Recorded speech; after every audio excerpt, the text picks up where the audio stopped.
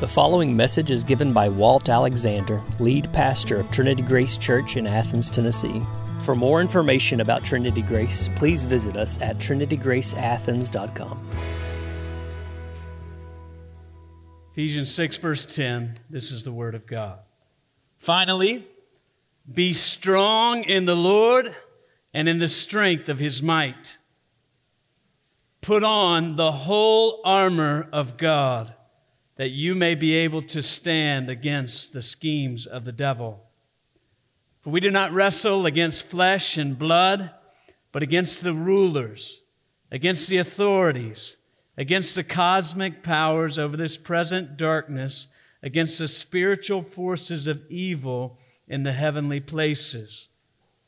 Therefore, take up the whole armor of God, that you may be able to withstand in the evil day, and having done all, to stand firm. Verse 14, stand therefore, having fastened on the belt of truth, and having put on the breastplate of righteousness, and as shoes for your feet, having put on the readiness given by the gospel of peace. In all circumstances, take up the shield of faith, with which you can extinguish all the flaming darts of the evil one. And take the helmet of salvation and the sword of the Spirit, which is the Word of God, praying at all times in the Spirit, with all prayer and supplication. To that end, keep alert with all perseverance, making supplication for all the saints, and also for me. The apostle writes, that words may be given to me in opening my mouth boldly to proclaim the mystery of the gospel, for which I am an ambassador in chains, that I may declare it boldly as I ought to speak. It's the Word of God.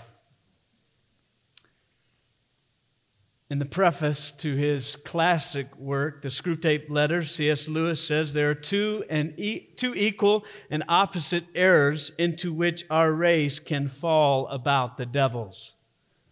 One is to disbelieve their existence. The other is to believe and feel an excessive and unhealthy interest in them. I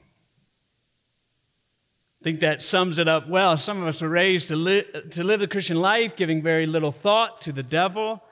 Maybe we wouldn't be so bold to believe that he doesn't exist, but is there room in our theology for him? Does an understanding of this evil one affect our daily life or our understanding of Christianity? And still others are on the other side of the fence. We're raised to live the Christian life looking for a devil behind every bush. And so we spend our days fighting the devil. I must admit, I believe I give too little thought to the devil. Specifically, I've come to realize over the past couple of weeks that I give too little thought to the work of the devil in causing pain and suffering. I'm quick to pray and cry for help. I'm quick to ponder the purposes of God. I'm quick to mine the truths of Scripture, but I've come to realize that I'm not quick to ponder the work of the devil when facing pain and suffering. How about you?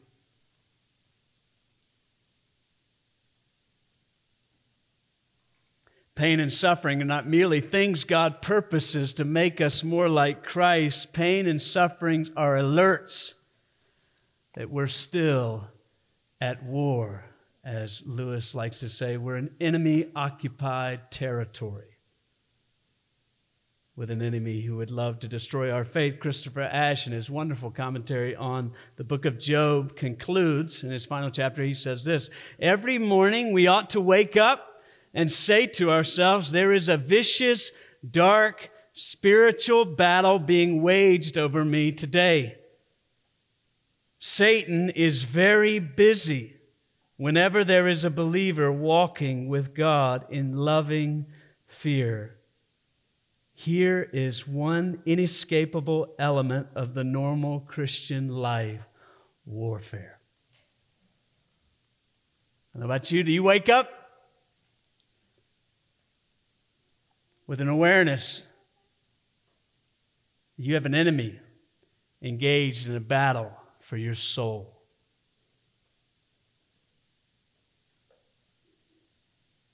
Satan is very busy where there's a believer walking in loving fear with God. Pain and suffering alert us to this war. As the Apostle Paul concludes this incredible book on the book of Ephesians, which we don't have time to obviously study the whole thing, but he includes the body. This is the conclusion of the body of the letter, the conclusion of, well, not just the body of the letter, but the conclusion to all of his commands on the way to live the Christian life that begin in chapter 4, verse 1, and they conclude right here. And at the very conclusion of this body of the letter, of all that he wants to say about the Christian life, he alerts us to a war. He rivets our attention on an unseen enemy, the devil and the spiritual forces of evil, telling us famously, we do not wrestle against flesh and blood. Wonderfully, though, he rivets our attention also on the power of God available to us. You know, these verses are not filled with strategies, tactics, and techniques. They focus on the power of God that enables us to withstand any assault.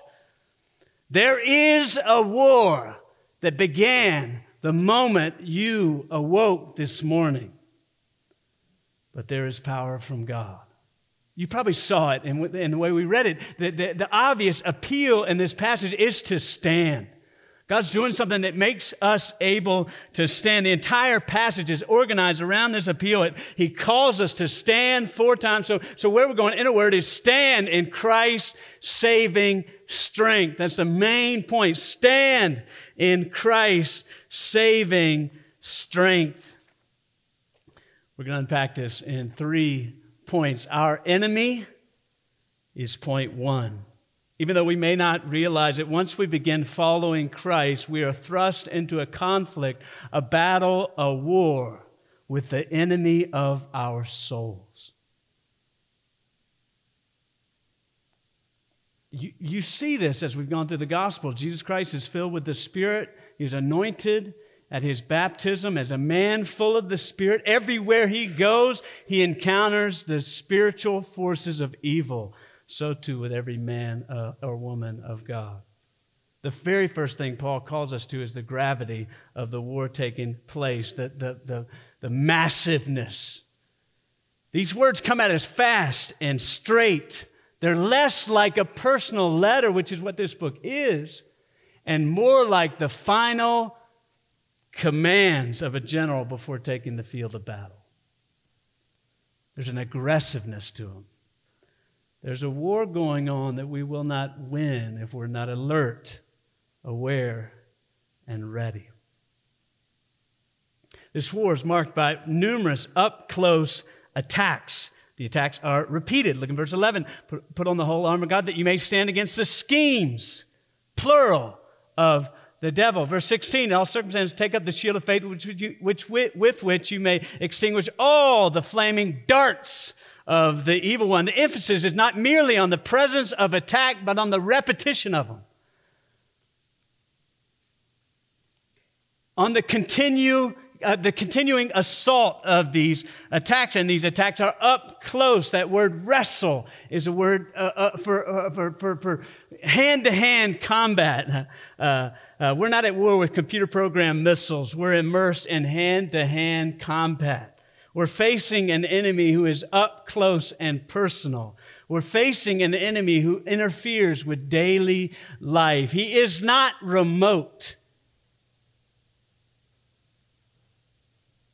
These repeated close-up attacks are caused by unseen demonic forces. Look at verse 12.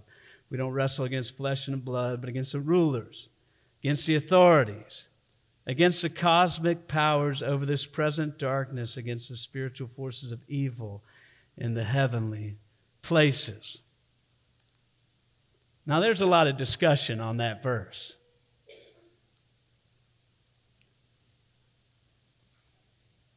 What is going on? Is this some institutional demonic forces working through something like Hitler, Stalin, systemic? That's a big word right now that we all argue about.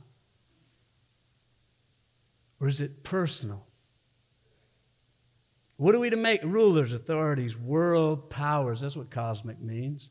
Universe powers, spiritual forces. I think the main purpose is not to describe the details of demonic attack or to define the hierarchy of demonic beings. The main purpose is to underline the great power of demonic forces. I don't think we're supposed to get caught up in this hierarchy in the heavens of these demonic forces, but just emphasizing this great power they possess. They are rulers. They are authorities. They are cosmic powers. They are spiritual forces. They are great demonic forces. We know from the rest of the Bible that behind all these forces is Satan himself. Now, Satan is just a title, not a name. But in the Scriptures, he's called many things. He is the accuser, the deceiver, the father of lies, the god of this world, the prince of the power of the air, the liar, the tempter.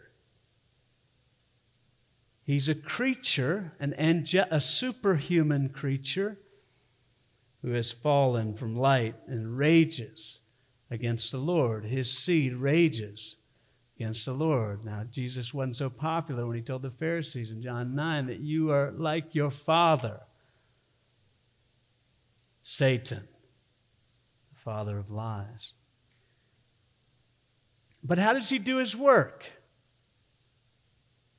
Several chapters earlier in Ephesians give us a bit of a clue about, so how do these great cosmic demonic powers work out in our lives? Look in Ephesians 2, it says, you were dead in your trespasses and sins in which you once walked, following the course of this world, following the prince of the power of the air, the spirit that is now at work in the sons of disobedience, among whom we all once lived in the passions of our flesh, carrying out the desires of the body and the mind, and were by nature children of wrath, like the rest of mankind. I think wonderfully in those verses, which they would have this most likely would have been read in one sitting publicly, Ephesians, or at least they would have read it in one sitting, and so they would have just read these verses, right? And in so many ways, it captures the way the Bible presents evil as coming at us or coming from three places: the world, the flesh, and the devil. All who have not trusted in Christ are dead in sin, what the Scripture says. Right there. All who have not trusted in Christ are following the course of this world. So they're dead in sin, but they're lured and enticed by this world, following its course. But they're also following the prince of the power of the air. So you see there's this wonderful trifecta of trouble. I think the point is it's hard to separate because they're all working together.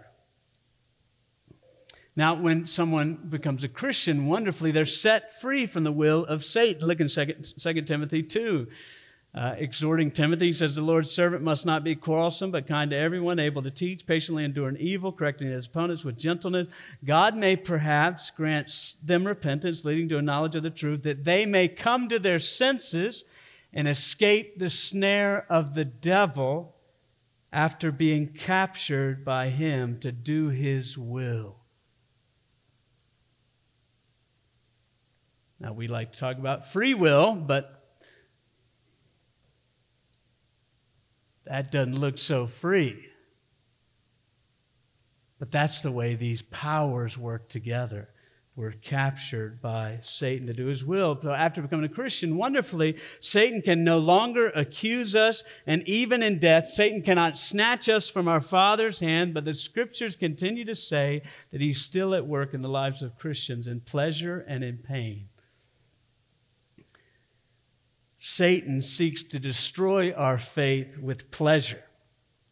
In a couple of weeks, we're going to study Mark 4. It talks about the seed that's thrown different places, seed of the word of the gospel. And the thorns choke out the fruit. They choke out the seed from bearing fruit through the cares of this world, the deceitfulness of riches. The irony of the choking and the thorns is that the things that choke don't feel like thorns. They don't look like thorns. Pleasure doesn't seem dangerous. Excess income, extravagant vacations, nice things don't seem dangerous. They don't look like thorns, but all of them whisper, you don't need God. You don't need to be committed to Him. Relax, eat, drink, and be merry. But if He cannot get us with pleasure, Satan seeks to destroy our faith with pain. 1 Peter 5 makes this very clear. Be sober-minded, be watchful. Your adversary, the devil, prowls around like a roaring lion, seeking someone to devour. Resist him, firm in your faith, knowing that the same kinds of suffering are being experienced by your brotherhood throughout the world. Your adversary, the devil, prowls around like a roaring lion, seeking someone to devour. How does he devour? Through the same kinds of suffering. How does he seek to devour us? With suffering. If he cannot get you with pleasure, he will get you with pain. Now, you start to talk about pain and suffering, and lest we think what we're facing is not suffering, Elisabeth Elliot defines it helpfully for us. She says, suffering is having what you don't want or wanting what you don't have. I love that. I think that captures all of it. There are a few songs that capture more fully the pain of suffering than the song I Dreamed a Dream from the musical Les Miserables. Now, I grew up singing this on car trips because my dad was a tenor. That's just a part in the choir. We don't do choirs anymore, much to the Hill's chagrin. But it's simply one of the most devastating songs I've ever heard. You might have seen the movie version a handful of years ago. The character, much of the story centers around Jean Valjean and his compassionate friendship to a lady named Fantine. Fantine, after losing her job, is forced to prostitution to survive and to provide for her child, her young child named Cosette. And she sings this aria called I Dreamed a Dream. The song begins bright, discussing days when dreams have come true. She says, there was a time when men were kind, when the world was a song, when love would never die, when no song was unsung and no wine untasted. Captures the heart at feast. But things change. Darkness and pain enter. She says, the tigers came at night. They tear your hope apart. They turn your dream to shame. She tells of her lover in childhood who left her alone.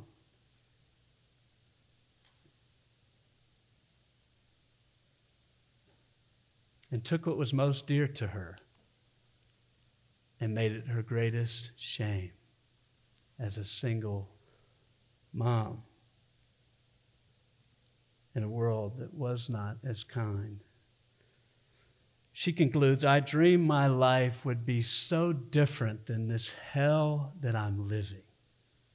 Life has killed the dream I dreamed.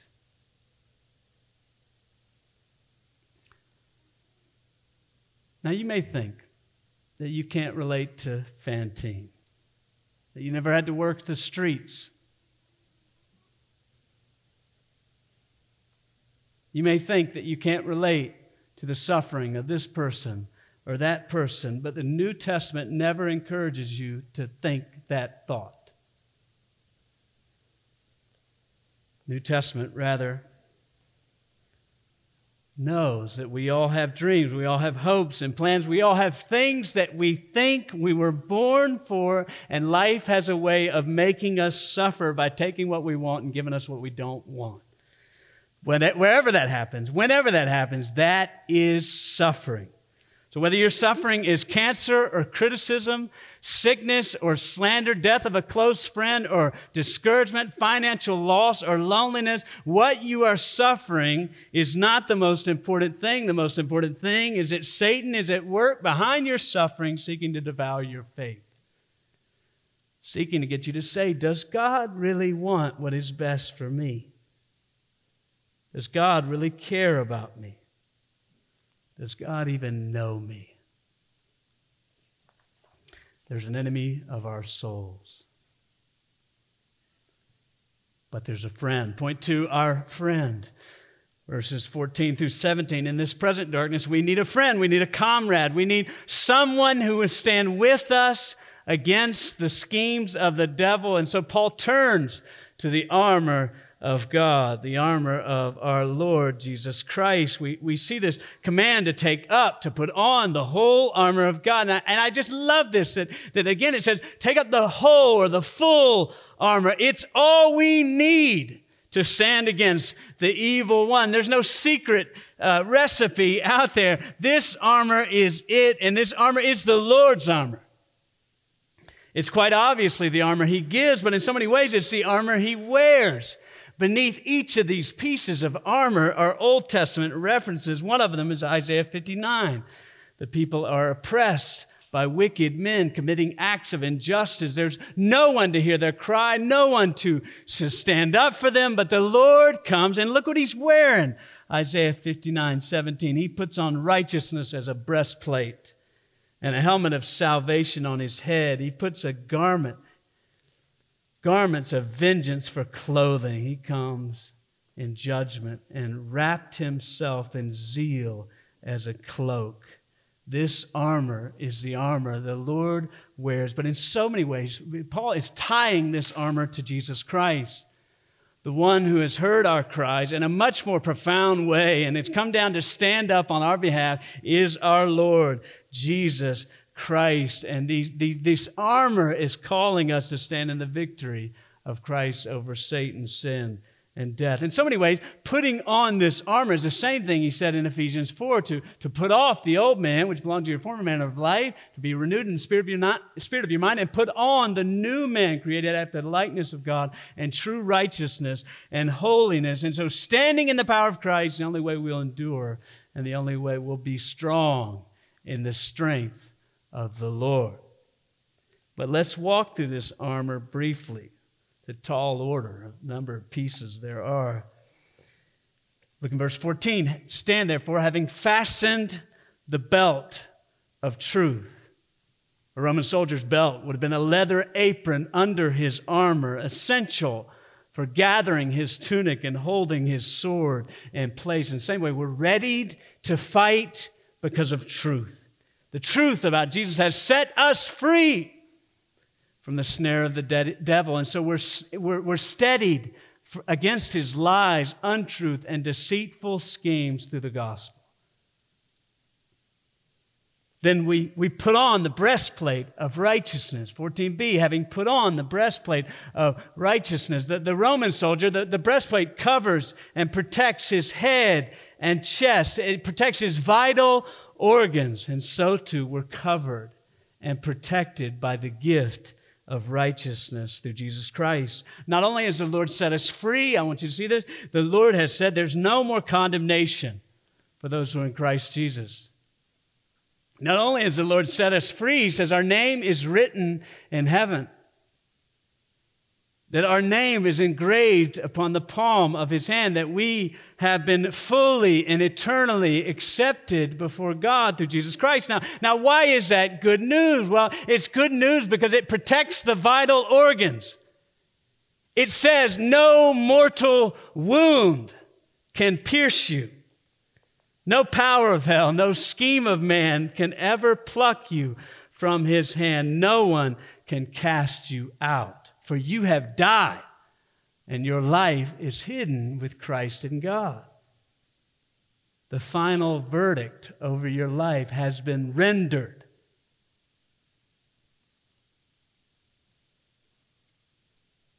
Through the righteousness of Jesus Christ.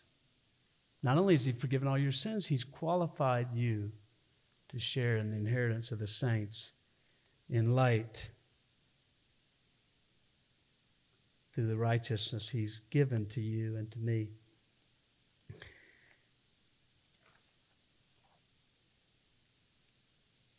John Bunyan,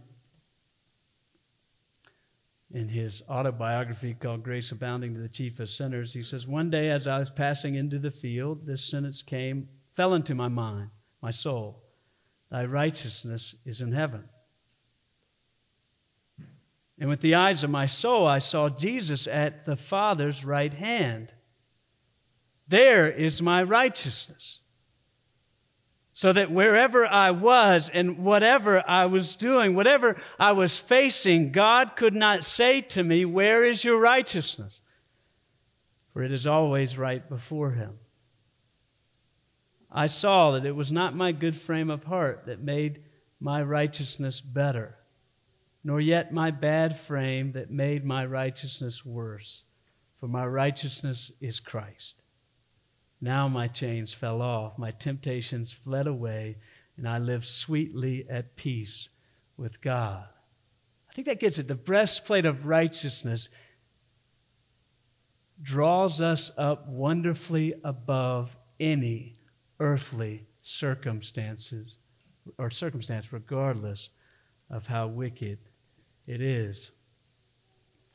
Verse 15, "And as shoes for your feet, having put on the readiness given by the gospel of peace." So much like our shoes, a Roman soldier's shoes make him ready for battle, ready to fight.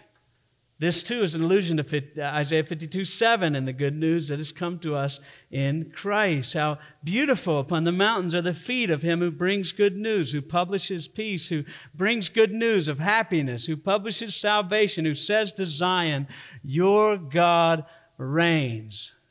So too, we put on the readiness given by the gospel of peace. There's no peace in this world, but Jesus is our peace. Ephesians 2:14, "For He Himself is our priest, who has broken down in His flesh the dividing wall of hostility by abolishing the law of commandments and ordinances and creating in us one new man in place of two, so making peace." We have access to God. We have peace in the world. We don't cave in to discouragement or despair or lose heart or lose hope. In the fog of war, in the agony of pain and suffering, we rest in the peace of God secured for our salvation. Verse 16, "In all circumstances take up the shield of faith, with which you can extinguish all the flaming darts of the evil one." The shield is set apart from the rest of the armor. It's emphasized. It must be used at all times. I love that. The Roman soldier's shield was very large. It would have been soaked in water before a fight so that it would extinguish fiery darts. And so too, faith is our shield to extinguish His darts. Now, what does that mean? It means we're not protected through tactics, techniques, and strategies. We're not protected by our attempts to take out the devil. We're protected by depending completely on Jesus Christ. What is the definition of faith? Faith is a reliance completely upon Jesus Christ that looks out, and so faith looks away from itself to Jesus. Faith presses forward without sight. Faith remembers the promises of God purchased through Jesus Christ. Faith makes us confident in any dart that might come our way. I remember years ago watching a dear friend of mine die of cancer named Doug. And one of the things we like to do, much like we do here, is recite catechisms.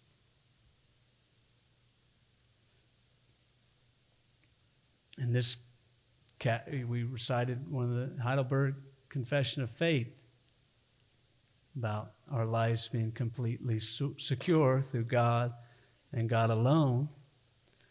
And Doug was telling me he's sitting next to his daughter. He had cancer, and he had used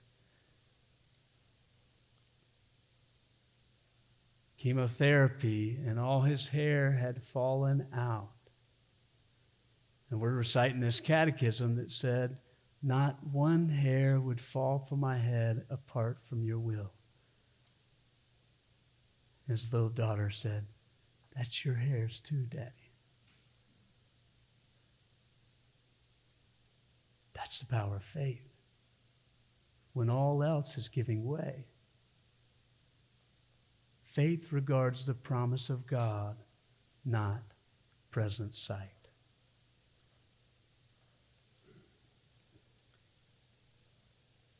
Take the helmet of salvation. Verse 17. We would know a helmet is just a crucial piece of armor. Protects the head. That's a reference to Isaiah 59:17. And so we put on the helmet of salvation. I think the idea is that we put on an active awareness that our salvation is secure, that Christ has lived, died, and been raised. Christ is now enthroned above every other power. And so we take every thought captive and make it obedient to Christ. So we take everything in our lives and we bend it to submission to Jesus Christ. I think that's what it means to take on the helmet of salvation, is to render our minds submissive to Jesus. Verse 17, B, the sword of the Spirit, which is the Word of God. This sword, the reference here is to a short sword used for hand-to-hand combat. We already know that we're wrestling against this enemy, and so we have a short sword, not a spear, against him. And this is the only offensive weapon in this armor, and so we take up the sword. The sword is the sword of the Spirit, which is the Word of God. Now that is a curious phrase. The sword of the Spirit, which is the Word of God. So which one is it? I think there's several things going on here. One is that the Spirit rides on the Word of God. You want to be in touch with the Spirit? Don't go to a field. Get in the Word of God. That's where the Spirit of God, the presence of God ride. They work in tandem. Always.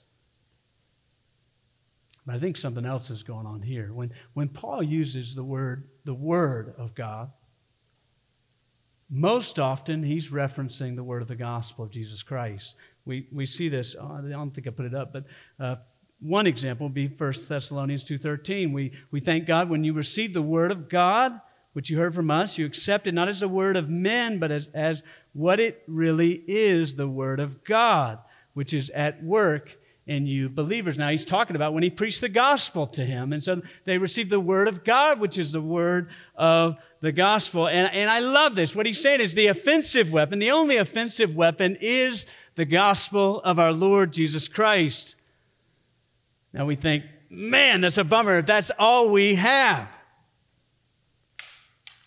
But I think the point is, the offensive weapon God has given you against Satan is not a prayer tactic or a spiritual formula. It is the truth that as Jesus is proclaimed, he transfers bound, helpless sinners from Satan's grasp into the hand of the almighty King of Jesus. The only one who plunders the strong man's house is the one who has bound the strong man, and his name is Jesus Christ. Martin Luther says, so when the devil throws your sins in your face and declares that you deserve death and hell, tell him this: I admit that I deserve death and hell. What of it? For I know one who suffered and made satisfaction on my behalf. His name is Jesus Christ, Son of God. Where he is, there I shall be also.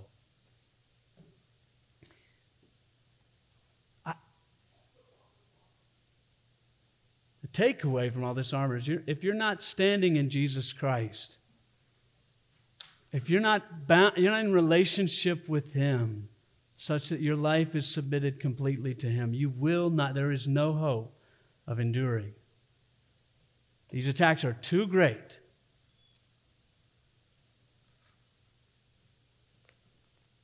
And so,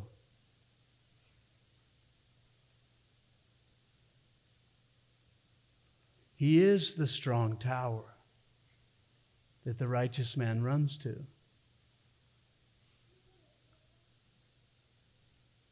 And is safe.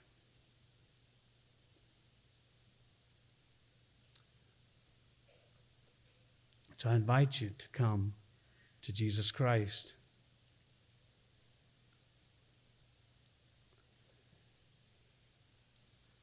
And to hide in Him, not having a righteousness of your own that comes from the law, but the righteousness that comes by faith in Him.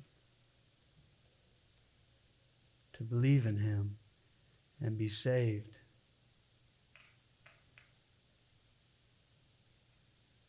The Scriptures say that all day long I've held out my hands. That's the posture of Jesus Christ. This armor, there's no qualifications to take up this armor. There's no track record or background demanded. There is only the admittance that you are sunk without it, and then it's yours. Thirdly, our station. Our station.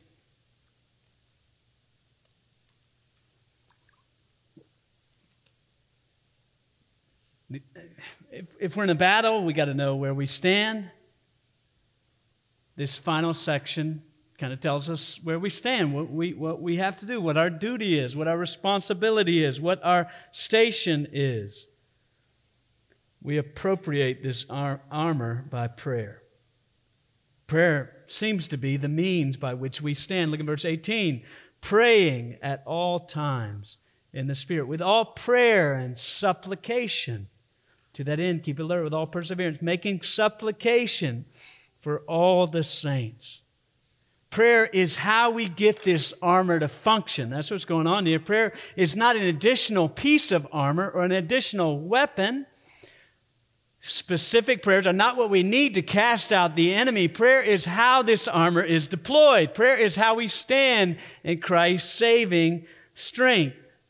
Clinton Arnold says, prayer is the essence of spiritual warfare and the most important means by which believers are strengthened by God.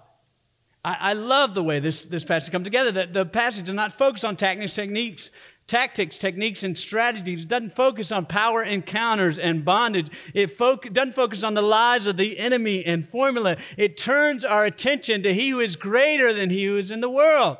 Turns our attention to He who has triumphed over sin and death and is exalted above every rule and power and dominion. It doesn't help us stand against Satan on our own. It helps us stand against Satan in Christ alone.